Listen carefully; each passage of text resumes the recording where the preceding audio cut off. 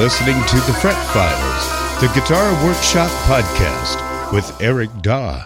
To participate in the show, go to my website, ericdaw.com. That's ericdaw.com.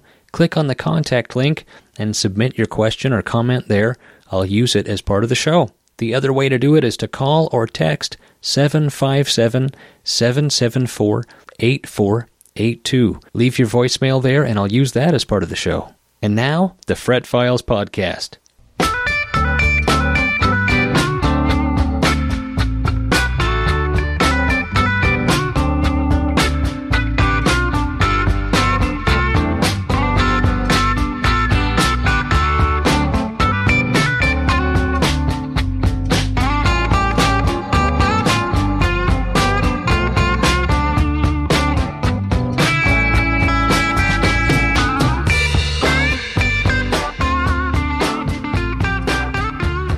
Yes, indeed. Welcome to the Fret Files podcast. My name is Eric Daw. I'm your guitar scientist with over 20 years of experience building and repairing guitars. This is a podcast about guitar repair, guitar building, guitar news, guitar science, guitar opinions. Sitting here beside me is my lovely wife and co-host, Melissa.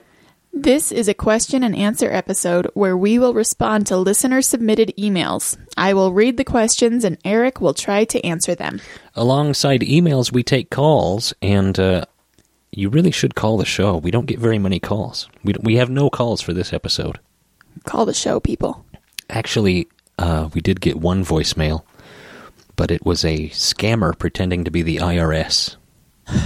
And I can play that for you now if you'd like to hear it, but I think I'll save you those details. We've got a lot of great questions this episode to go through. This is episode 51. Wow. December 2017. And we've got a lot of great questions. Questions about roasting maple. Questions about the Hank Penny Telecaster. Have you ever heard of the Hank Penny Telecaster? No. It's a rare Telecaster. Cool. Questions about Paul Reed Smiths. Questions about guitar wiring. Questions about fretwork. We'll get to all of that in a moment. I'm on about day 2 of a weird, chest cold, so my voice sounds a little bit strange. Yeah. I sound a little bit like Ross Mitchell, if you know who Ross Mitchell is. You don't know who Ross Mitchell is. Nobody knows who Ross Mitchell is. Well, I know. I do. Well, my wife knows because she's married to me. Right. What's on my bench? People ask me. They say, Eric, what are you working on? And I'll tell you, I just took the neck off of a 60s Epiphone 12-string acoustic. Oh, dear. And I knew that it had been messed with before because the customer brought it to me and the neck had a wiggle to it. I mean, it was like wiggling. Uh-huh. But the way it wiggled, I could tell that the neck wasn't loose in the dovetail. I could tell that the block, either the block was loose or that the block had split. And sure enough, the block had split. Once I got the neck off, I could see. No. Yeah, I could see what was going on in there, and it's nothing good. The block is split, and whoever took the neck off before didn't. Well, first of all, the first sign that it was a botch job was there was about 1/8 of an inch of wood putty all the way around the heel, where the neck meets the body. There was and it wasn't even. It was the weirdest wood putty. It was like really dark brown candle wax. Like they melted candle wax into it and then kind of sculpted around it to make... They did an actually amazing job matching the color. Wow. But your good efforts on matching the color win you no points because it was such a structurally poor repair that it was appalling. Actually, so I got the neck off. The dovetail, so on the butt end of the actual neck, right, there's a flanged piece of wood, flanged. Okay. The dovetail, right, where it sets into the block, right, and there's huge chunks missing out of both sides of the dovetail. Yeah. Dear. And so, whatever crazy saxophone technician repaired this, he stuck clarinet reeds in there to make up. Yeah. to make up for the fact of all the missing wood, he thought, well, you know, These look like shims. just stick these clarinet reeds in there. Nobody will ever see them. I'm going to glue it up tight, and then I'm going to melt this candle wax all the way around. No one will ever know there's clarinet reeds in there. But I know. I took the neck off, and that's what I found. I should have taken pictures of it. You didn't? No, I should Aw. have. You could put it on my Instagram that I've never been on. Yeah, sorry. I run Eric's Instagram, and I'm terrible at it. Well, you're I spelled lefty actually wrong. compared to me, you're great at it Yeah. because I've never been on it. I didn't even know I had one. Well, and then my iPhone crapped out, so I can't do anything on it now. So you have to have, let me understand something. You have to have a smartphone to have an Instagram? As far as I'm aware, it has to be a mobile device. If I'm wrong, somebody please correct me, because I would love to get on my desktop and update on Instagram. Because Well, that's why I don't have one. It's just... I've never had a smartphone. What are you laughing about? You're just a Luddite. It's just funny to me. And cute. There's nothing cute about it. Tell me more about this neck reset. Yeah, so that's pretty much it. I have to get in there and rebuild the dovetail a little bit, piece by piece. I'm gonna put a bit of new mahogany in there. I won't use any clarinet reeds. And the other problem is that the block is split. Yeah, so how do you fix that? Well, it's pretty bad. And then I had to steam it to get it off, and whoever did the Right. neck reset before didn't use hide glue. They used, some kind of, super glue or something. yeah, like a combination of epoxy and super glue and school paste. Ouch. Who knows? It was all kinds of, there was a lot of crazy stuff in there. One of the messiest neck resets I've ever had to undo. So, I'm going to have to re-glue the block. I'm going to have to glue that split and clamp it all tight, glue it up, clamp it, and make it right. Wow. And then put the neck back on. It'll be fine. It's no big deal. But it was kind of appalling to take that off and find clarinet reeds. That's a horror story if I've ever heard one. Well, there you go. The other thing I'm working on is I worked on this a little bit today. A customer sent me, a podcast listener. Shout out to Sent you. me a fella named Greg, sent me his Fender Strat neck, and it's got one of those Biflex truss rods where the adjustment is at the headstock, Right. and the truss rod nut is behind a walnut plug with a hole in it. Sure. Yeah. I've told you about those, right? Yep. So the nut is about 80% stripped. So Oh. you can still adjust the truss rod, but it's getting to the point where he wanted to do something about it. So that walnut plug has to come out. And the complicating factor on this guitar is the headstock is candy apple red, Oh. and the walnut plug has been painted over. So I have to kind of slice that out with an X-Acto knife. Wow. Yeah. So then when you Score replace around it, the walnut plug. yeah. And take it out. Uh-huh. And then replace it. And I'm just going to leave it a walnut Color. plug. Yeah. Oh, okay. Walnut surrounded by candy apple red. It'll look great. Yeah. I think it'll just look a little different than stock, but it's going to look great. It'll look better than trying to match candy apple red. It's almost impossible to touch up metallic finishes. It's not impossible, but it's very difficult because you just get a different sheen, and it just always looks like a repair. Yeah. It's very hard to do. So might as well just make it look Might as well just make it look good rather than, right. try to touch it up. Because the other thing about it too is, when they were, I hate the Biflex truss rod system that Fender uses. I really do. I understand that it's an improvement in design in the sense that you can adjust the truss rod both ways, but you use a 1/8 hex wrench to adjust Right. the truss rod. Yeah. And, most people, players and most people who go to adjust the truss rod, they don't have a nice crisp hex wrench to adjust it with. And if you use a wrench that's just slightly rounded off at all, it's just so easy to strip the hex out of the of the adjustment nut. Sure. And there's no easy way to replace the thing. Because you have to take that walnut plug out. Because you have to take the walnut plug out, which is glued into the headstock. And it's messy because it's finished over. Especially in this case, because it's finished over in candy apple red. What a mess. That stinks. I guess I'm just old-fashioned, but I like the heel adjust, giant Phillips heel adjust truss rod that Fender used to use. Yeah. It worked great. You know, you almost never need to go the other way on, adjusting a Fender anyway because of the string tension. Right. And if you have a neck that has that problem, you can correct it by using a neck press and heating it up, getting it to do what you want to do that way. But and how about an update on that guitar you're converting from a Hawaiian style to a Spanish style? well, I don't remember where we left off, but this week I got the fingerboard on. The fingerboard is the new fingerboard, new ebony fingerboard is radiused, slotted, installed, shaved down, fretted, and the inlays are in.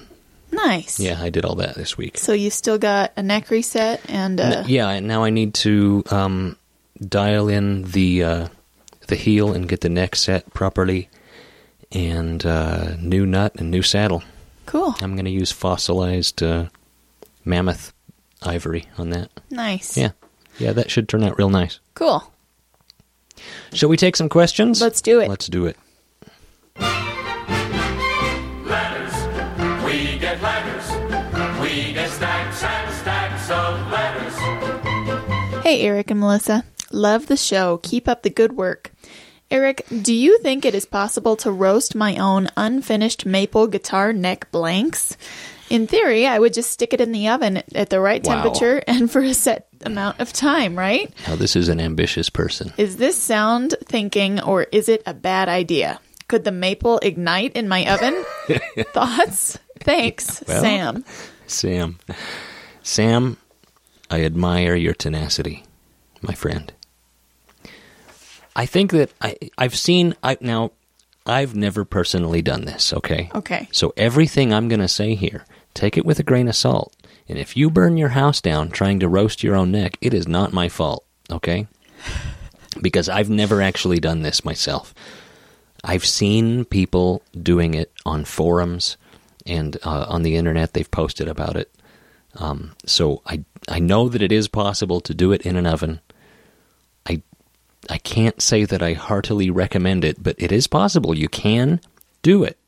And do you know about roasted maple? You do, don't you? Yeah, I mean, it's like a darker, it's like roasted neck, yeah, it's right? supposed to stabilize the wood. Did you know this? I thought this is fascinating. I've been using roasted necks occasionally, and they always seem kind of light to me. The maple loses weight when you roast it. Well, that would make sense because yeah. the humidity comes out of it, right? Well, yeah, Or- I guess I don't know if it's just the moisture content or if it's It's a chemical reaction the that magic releases... smoke gets out. The smoke comes out of the maple, and yeah, it's actually lighter, but not in color. It's much darker in color. Right. And did you know that you'll like this? Do you know they turn brown because of the Maillard reaction? Oh, yeah, I know about the Maillard reaction. You do? Yeah, because What? I like to eat it. That's Can the same thing I that... printed out a definition of the Maillard reaction. You want Would me you to read it? Would you read that? Love to. The Maillard reaction is a chemical reaction between amino acids and reducing sugars that gives brown food its distinctive flavor, Delicious. or caramelization. Yeah, I know about it because we buy that malted liquid malt extract. We brew beer, Yeah. and that's the brand is Maillard. Mm-hmm. Maillard malts. So, a chemical reaction between the amino acids and the sugars give it a browned color. So that's the same thing that happens. Well, but that would be the same that happens in the maple, because maple has a high sugar content. I mean, that's what they make maple yeah. syrup out of. Duh. Yeah. I've never thought about it before. Yeah, it has a high sugar content. Yeah. That's why maple is such a good candidate for roasting. Right. It has a lot of sugar. Right. And there's actually, As far as temperature goes and length of time, I don't know. I mean, like I say, I have never personally done it. I've never been brave enough to do it. But there's actually an equation to figure out how long and at what temperature you're supposed to do it, and it's called the Arrhenius equation. Oh, dear. K equals A. Well, I won't even read it to you, because it's way over my head. But the point is, there's a science to it. And this is why I haven't done it. And the other thing that worries me is, heat and guitars don't really mix that well. So you could just very easily warp the living daylights out of your neck by doing this. Right. And you would never want to do this on a finished neck. The finish will melt and bubble and possibly ignite. We're talking about unfinished raw maple blanks. Frets in or frets out? I would assume frets out, but I've never done it. I don't know. Okay. But you could try it on a scrap piece of maple. That's what I would suggest. From what I've seen people on forums and on the internet, they've been doing it around 375 degrees Fahrenheit. That seems really high. For a few hours. Well, the ignition point on wood, so there's some variables, so it's because of the moisture content and depending on the relative humidity and maybe even your altitude, it's hard to say exactly what temperature the maple would ignite, but it's way over that. It's way over 375. It's like closer to 500, 550, something like that. Oh, okay. So I think again, I've never done this, so do this at your own risk, but I think you're well within, safe parameters if you stay below 375, maybe even, try some scrap, 325 or 350 for a few hours, and I would bring it up to heat very slowly. That's what I would do if I were going to try this. Set your oven to its lowest temperature, and then once it reaches that, maybe incrementally, 20 degrees at a time. 20 degrees at a time, bring it up to 350 or something, and because, warping, splitting, twisting of the wood, this can happen with temperature, so you want to take it slow, and then you'll want to cool it down the same way. So when you're done, turn the oven off, and don't open the door, just leave it until like the next day. These are my suggestions, but you've never done it. I've never done it, so I don't know. Well, that's it's a lot like processing your own bones for nut blanks. Yeah, right. That doesn't sound like very much fun. If any listeners do this, I'd love to hear your results, but I'm not going to be trying it anytime soon because I have better things to do. Honestly. Wow. Well, I'm not trying to be rude. You're being rude. Well, no, not really. Anyhow. Well. Thanks for the question, Sam. Eric, love the podcast. Have you thought of building a Hank Penny Telecaster replica? I recently saw some pictures of it and read the story for the first time. The idea of such a rare factory contoured telly is interesting. Thoughts? Jamie. Thanks, Jamie. Have you ever seen the Hank Penny Telecaster? I have not. So, mid-50s, or, mid-early 50s, Hank Penny was a Western swing guitar player and had this Telecaster, and he ordered it from Fender. He wanted the contours. So a Telecaster generally doesn't have what they call a tummy cut and then the arm like the way a Strat is contoured? Exactly, the way that a Strat is contoured. So I'm showing her a picture right now. Look at it's that. a Telecaster that has Strat body contours. The cutaways, the ergonomic design of the Telecaster, right? Or of the Stratocaster has been incorporated into this Tele, and it's one of the, as far as I know, the only examples of a contoured Telecaster to leave the factory in the 50s. But supposedly it left the factory this way, and it has a really unusual color. It's like a... Looks like a brown. Yeah, it looks like, well, it's kind of a purplish brown. It looks like Burgundy Mist metallic, except there's no metallic in it. Huh. Yeah, it's like a burgundy, it's like a purplish brown. Weird color. Interesting. Yeah, weird color, but very cool. No, I've never thought of making a replica. I've made a few replicas of, there's a famous 50s Telecaster with a copper finish on it. Oh, yeah. And I've made one or two of those. But I'm not crazy about this color. So I don't think I would do a replica of that. Well, what about just the contour? Yeah, I could do that. To me, it doesn't feel like a Tele anymore, and it feels too much like some weird 90s made in Japan. Because Right. Because it's been 70 years, I've been ruined by the fact that they do this to Teles now. Yeah. I guess that makes sense. And so it just doesn't seem like... It's such a rarity. I mean, that guitar is such a rarity. Anyway, it's a thought. I don't know. It's very cool. I would love to see that guitar in person. That would be amazing. I'd love to see it and play it and hold it and look at it and admire it. And then give it back. And then not give it back. But, yeah. Thanks for the question. Hey, Mel and Eric. I love the show. I've been listening to the back catalog, and it definitely makes my commute a lot more enjoyable. I've got a question regarding the geometry of guitars. It seems pretty much given that a 3x3 headstock like Gibson or PRS have an angled headstock.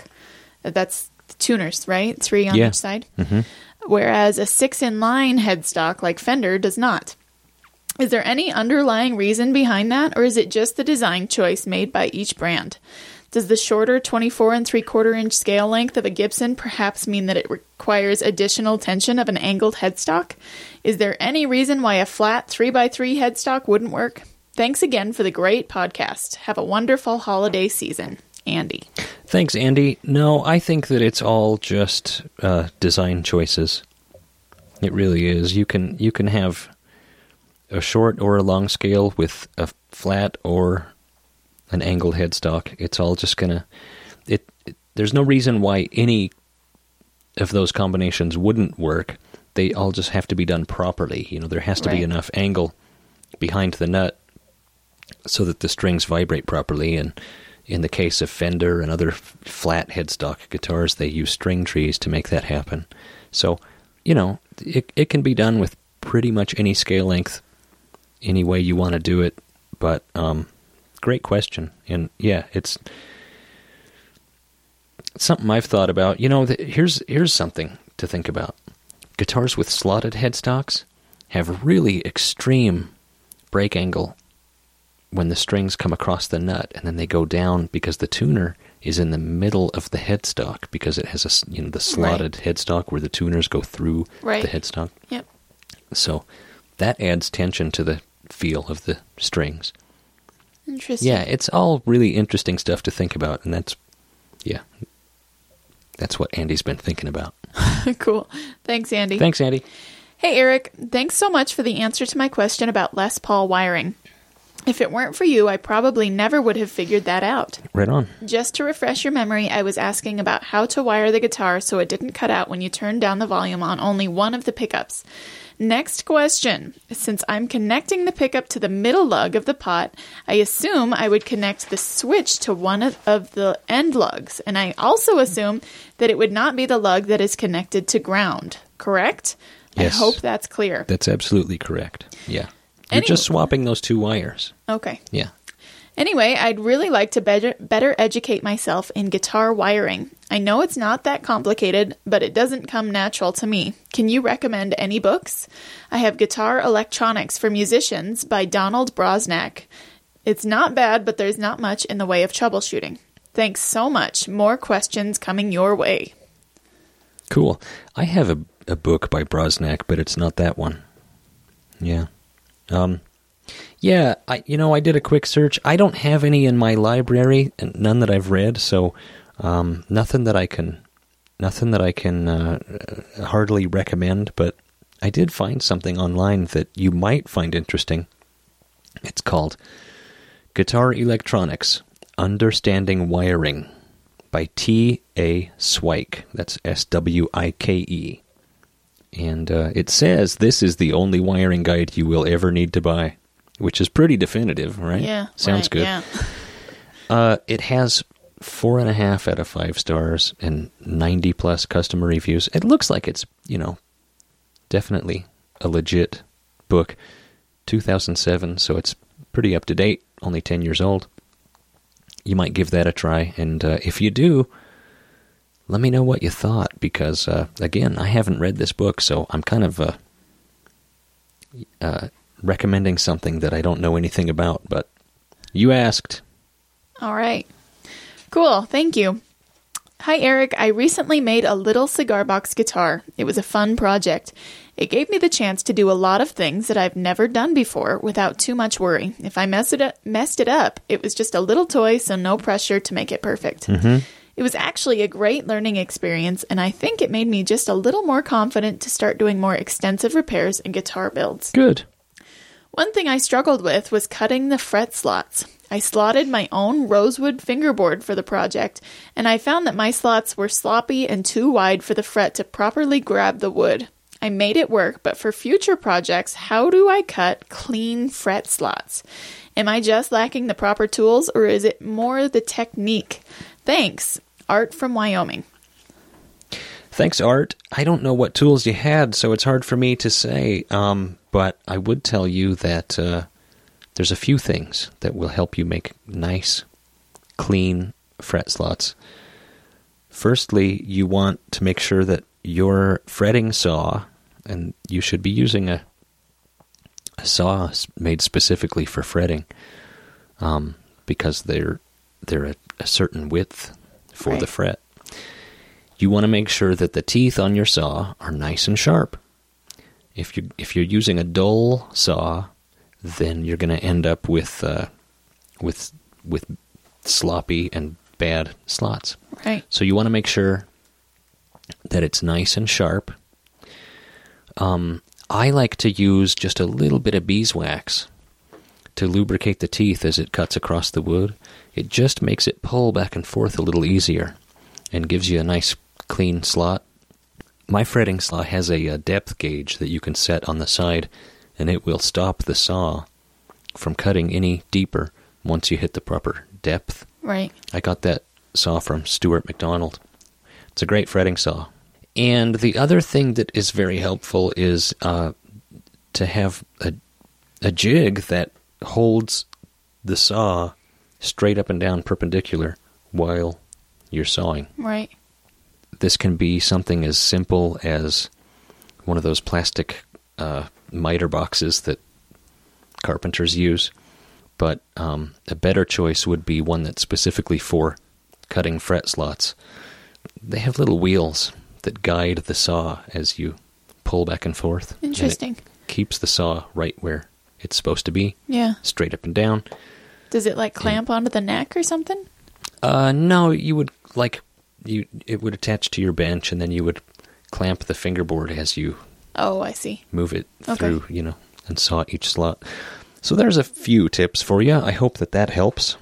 Cool. Did I answer all his questions? I think I did. I think so. Thanks, Art. Let's take a little break, and we'll be right back after this. Hey guys, it's Eric. If you've been listening to the show for a long time, you know that I've been repairing guitars for a long time. Building guitars too. If you've got a guitar that you need help with, I would love to help you. I take repairs from all over the country. Sometimes a guitar is really special and you really are careful about who you take it to. If you don't have a person that you can really rely on in your area, I would love to help you out.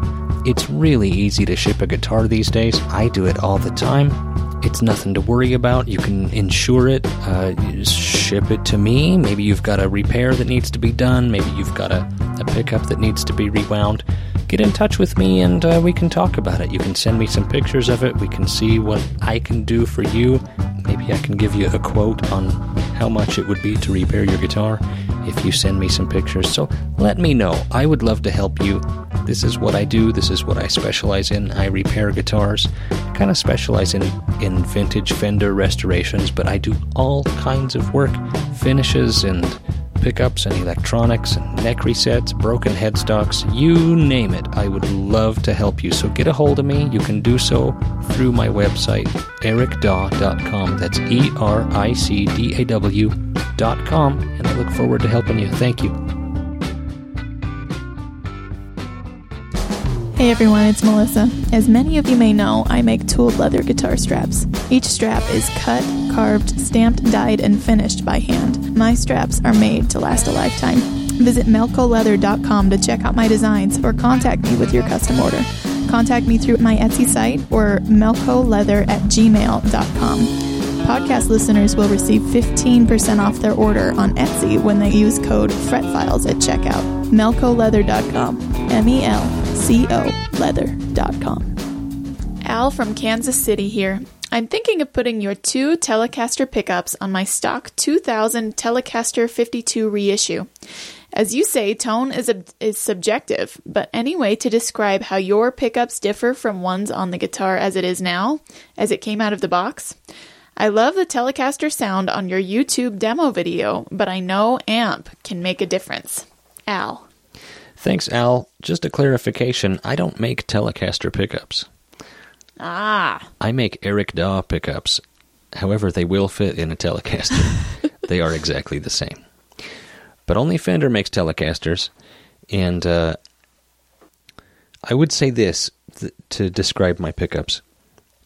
Traditionally, Tele pickups, the neck pickup just sounds like mud to me.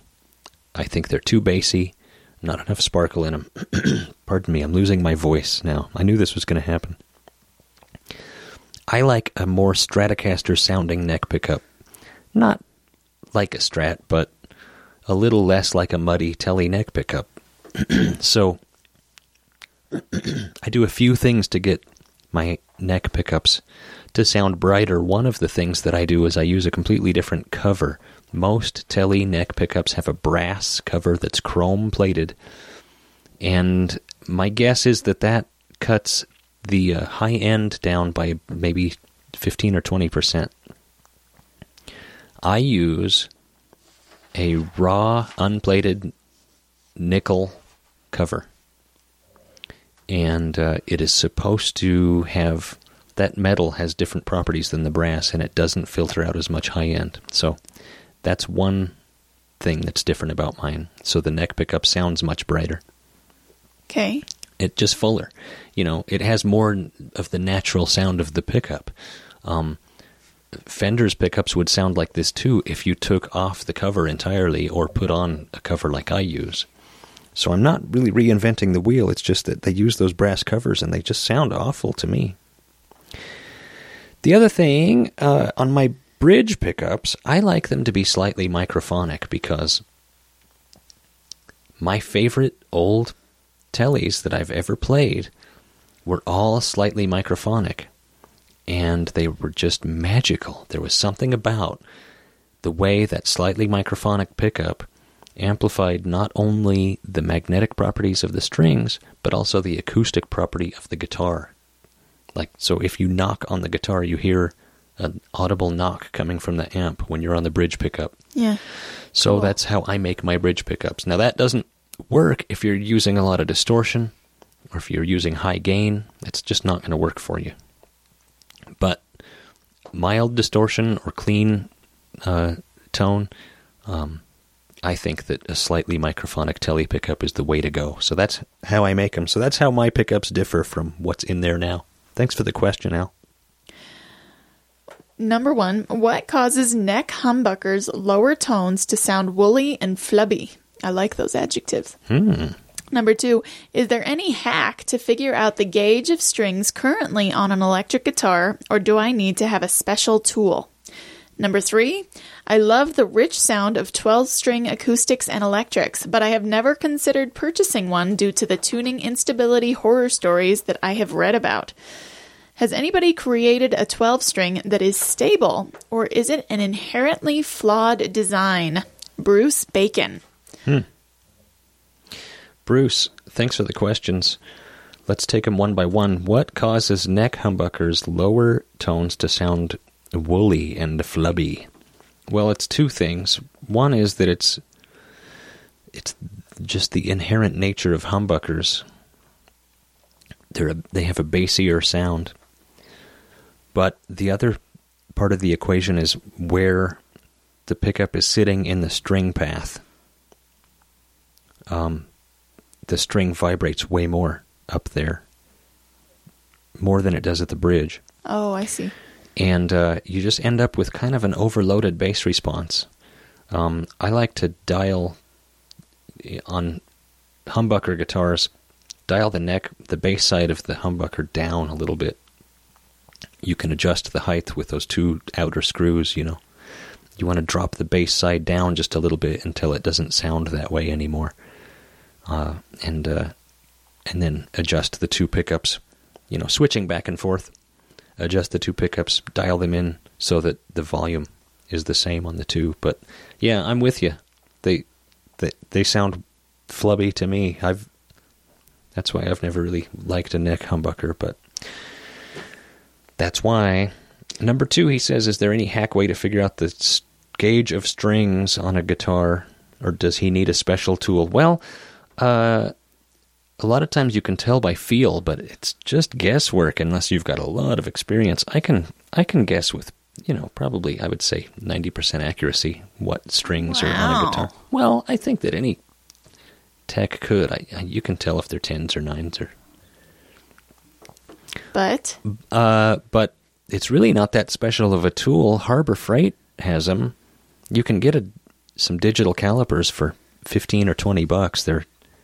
They're not expensive, and that's exactly the tool that you need. I think that's Harbor Freight's more expensive calipers. I think that they sell a set for like $9. 6-inch digital caliper. I'm looking at their website. 6-inch digital caliper is $17.99. It has a digital readout.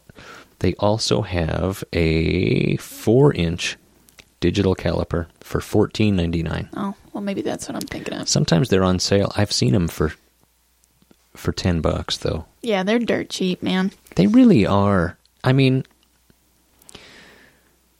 once you have calipers, you're just going to love having them because you can just measure anything. I mean, you can just measure, as long as it doesn't exceed 4 inches. But you can measure, you need to measure on guitars, we're always measuring, the width of the fret or the width of your neck at the nut. Or you can measure your strings, So I really think it's worth it if you're a guitar player who does any kind of tinkering to get yourself a pair of digital calipers. Well, and you don't need the $79 StewMac ones, or however much they want to charge for those. Just go to Harbor Freight. If you're just a tinkerer, a hobbyist or whatever, get the cheap ones. They work great. They really do. Yeah.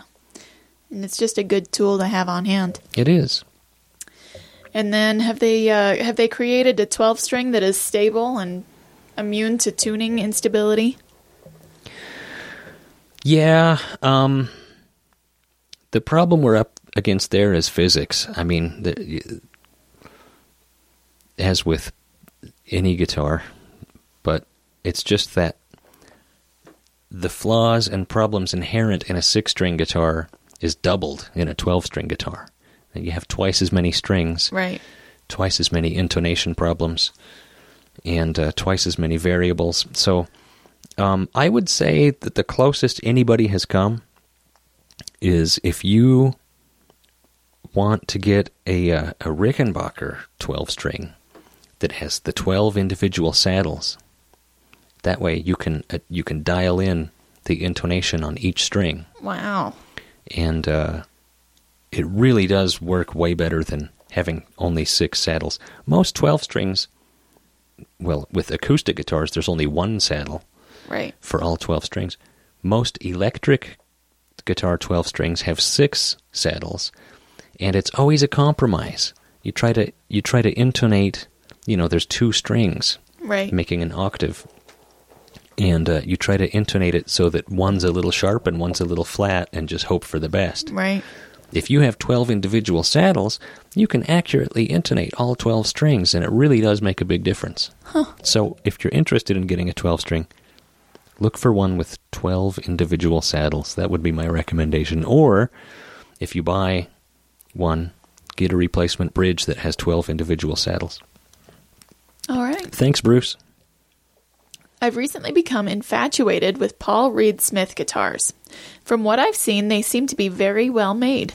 I played one of the Korean ones, and it felt very nice to me.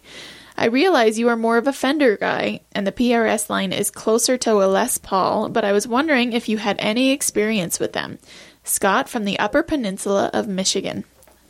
Yeah, I do. They're very nice guitars. I don't have anything against them. The budget line is made overseas, like you said, and they're nice. Yeah, I really don't know what to tell you about them other than that. If that's what floats your boat, go for it. They're nice guitars. I don't have any complaints. Cool. Yeah. Hi, Eric. I have a Fender Jazzmaster with a narrow neck, 1.5 inches wide at the nut. That's really narrow, isn't it? It is. I like the feel of the narrow neck, but I'm going to replace the nut, and I have a question before I do. How should I approach the placement of the nut slots? Typically, I know you would want the outer strings to be 1/8 of an inch from the edges of the nut, but with such a narrow neck, should I put them just a little closer to get a wider string spacing in between each string? I want to maximize this guitar for comfort and playability, but I'm not sure if I should stick with the 1/8 rule or not. Any advice you have would be appreciated. Thanks, Tony in Oregon. Yeah. Thanks, Tony. It depends a little bit on your fret ends. Does he say whether this is a vintage Fender or not? He does not say. He says it's a Fender Jazzmaster with a narrow neck, 1.5 inches wide at the nut. I'm going to guess that's vintage because that was something that you occasionally see on those vintage ones. They have 4 neck profiles, A, B, C, and D. A being the narrowest at 1.5 inches. And so he's probably got a vintage Jazzmaster with an A neck. And you could custom order them that way. Very narrow. Uncomfortable for me, but, it just depending on the size of your hands and your playing style, Anyway, if you're going to replace the nut on that, you want to be mindful of the fret ends. And that's why I was wondering if this is a vintage one. If it's a vintage one, then they're probably worn over and rolled over, and they beveled them pretty steep anyway at the factory. So you can cheat it out just a little bit, but if you cheat it out too much, you're going to end up with a high E string that likes to slip off the neck as you play. Oh, I see. So, and maybe this has been refretted. I don't know. He doesn't say anything about the frets, but that's the first thing I would look at. Is if you're a customer laying this guitar in front of me, talking about the nut spacing, and if you can cheat out the string spacing a little bit, that's what I would look at, is the fret ends. Are they rolled over and really angled, or are they pretty crisp and you have a lot of playing surface? Because that's going to be the determining factor. And you probably won't be able to cheat it out much, but you might be able to get away with just a little bit. So that's what I'd look at. Look at your frets, and that should tell you. Thanks, Tony. What do you do about loose frets? I've done a few fret levels with good results. I went to do a fret level on my buddy's cheapo acoustic guitar, but when I run my file over the frets don't feel solid at all. I can just feel that the frets are loose, some worse than others. And some are actually floating up just a little bit to the point that it was causing fret buzz. If I try to level these frets, the file just pushes down on the highest frets so that they never really get leveled out. I can actually push these floating frets down with my fingernail, then watch it spring back when I let my finger up. Does it just need a refret? This guitar probably isn't worth it. What kind of fix is acceptable on a cheap Asian-made acoustic just to keep it playing reasonably well for a little longer? Thanks, Robert H. Thanks, Robert. What you can do if you have some fret pullers, which is just a little tiny nipper, a little little tiny fret puller. Yep. You can the frets that are floating and popping up, you can remove those, and you have to be careful. You don't want to chip the fingerboard. So to do it, I like to put a little bit of water on the fret and then heat it up with a soldering iron. And then take your nippers and walk that fret out of the slot. And then you'll take it and retension it. You want to bend it so that it's over radiused. Okay. And then you can tap it back in. I would wait for the fret slot to dry out a little bit, and then I like to use super glue in my fret slots. Some people don't. I do. I would use gel super glue in the slot, and then tap the fret back in with a fretting hammer, and using a straight edge, look and see, make sure that everything's level there. That's what I would do if it's only a few frets, maybe 6 or 7 or less. If it's many more frets than that, you might want to do something a little more extreme, like refretting it. But if it's half of the frets, trying to retension them all can really be a pain. So it just depends on how bad it is. If it's only a few frets, you can take them out, retension them, reinstall them, and that'll keep them from springing up, and then you'll be able to do your fret level with your file. So I hope that helps, Robert. Thank you so much. That does it for this episode 51 of the Fret Files. I want to tell you, we're taking the next few weeks off.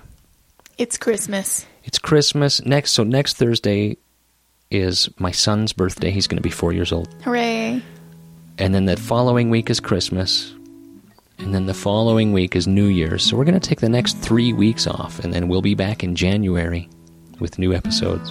Cool. So hope you don't mind, but I have a lot of holidays coming up, and I have a lot of repair work that I really need to focus on. I'm a bit behind in the shop, so we'll be back in January. Thanks so much for listening. Thanks for participating. If you haven't yet, I would highly recommend you participate in the show.